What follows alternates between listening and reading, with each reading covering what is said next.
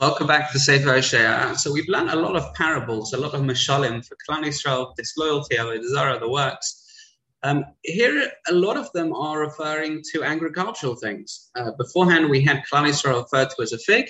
Now we have a vine. By the way, the various items that Klal Yisrael are compared to make up our charosis on Seder night. They're made up of the descriptions we have in Shir Hashirim, the beautiful love poem between HaKadosh Baruch Hu and Klal Yisrael. Here, it's not quite a love poem, but it's still a comparison. Here we are, a vine. We've had this mashal before, not a vine which is flourishing and growing. Remember, we're a period before the destruction of the first Beis HaMikdash. We're not doing great, spiritually speaking. That we're doing pretty awful. Here we are being compared to an empty vine. This is referring to lack of Torah, lack of Yirah Shamayim. And Hosea says that Klal Yisrael have discarded their gift of wealth.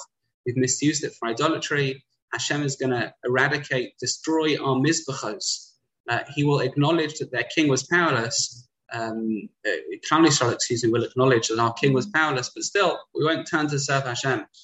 He talks about over here the caves of Beis El. It's Kohanim, it's priests. They're going to be decimated. And Klal Yisrael start fearing. They say, if idols can't save us, then we're doomed, which is remarkable, unbelievable. You just think, of course idols can't save you because they have no power. It's Hashem that can save you. The idolaters and the idols themselves, the avodah zarah, they're going to be taken to Ashur, and the king of Shomron will be overwhelmed by the turmoil.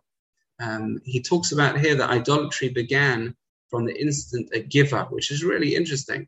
That Giva, if you remember from Shoftim, the Pilegesh Begiva, which has preceded itself by the Pesel Micha, effectively, that whole episode, idolatry began from there. Interesting, idolatry being pirut, being separation.